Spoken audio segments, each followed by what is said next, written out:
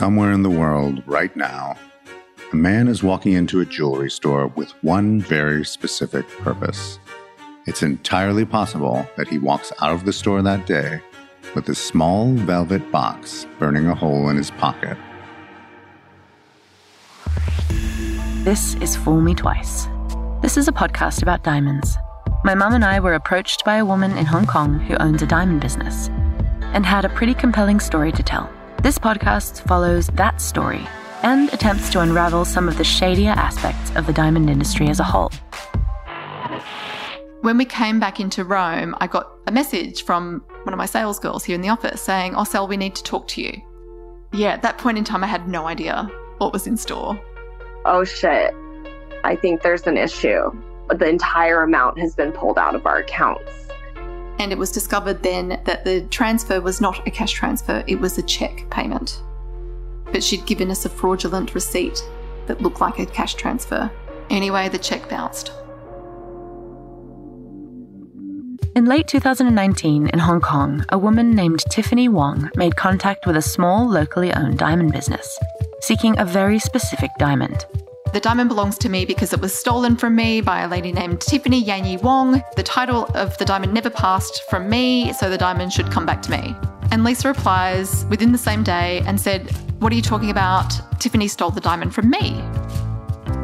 So Sally finds herself between a rock and a hard place. The police don't see her case as worth pursuing. The feedback from him was that she is a very smart woman. She is conniving and very good at getting away with these sort of things. I didn't get it. And why is she being so friendly and nice and saying, don't worry, you'll get your money? Trust is such a centerpiece of human society. She was unassuming and even maybe not particularly notable physically or behaviorally. Now, that actually makes a successful spy. It remained the case that diamonds were worn only by the rich and powerful until the 1870s, when huge diamond deposits were discovered in South Africa. Our advertising objective is to leave the impression with young people that the diamond is the only meaningful symbol of the love inherent in the engagement promise. The advertising should be targeted at these young people, but in such a way that it will encourage appreciation of the diamond engagement ring tradition by the entire public. Diamonds are the ultimate status symbol. So when I was young and got engaged for the first time, I thought I had to have, the most beautiful big diamond ring.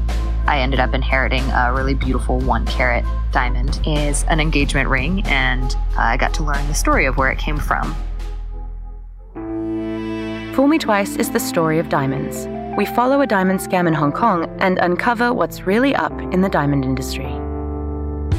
You can find Fool Me Twice, all about diamonds, on Ozcast Network and all podcast platforms. Beware, my friend, trouble roads are to come. Tall grass on the snakes, fall not for their charm. Lift your head, forget the dance in your pride.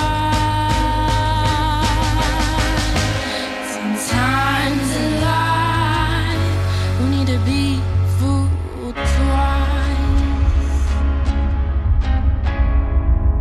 This is Fool Me Twice, all about diamonds.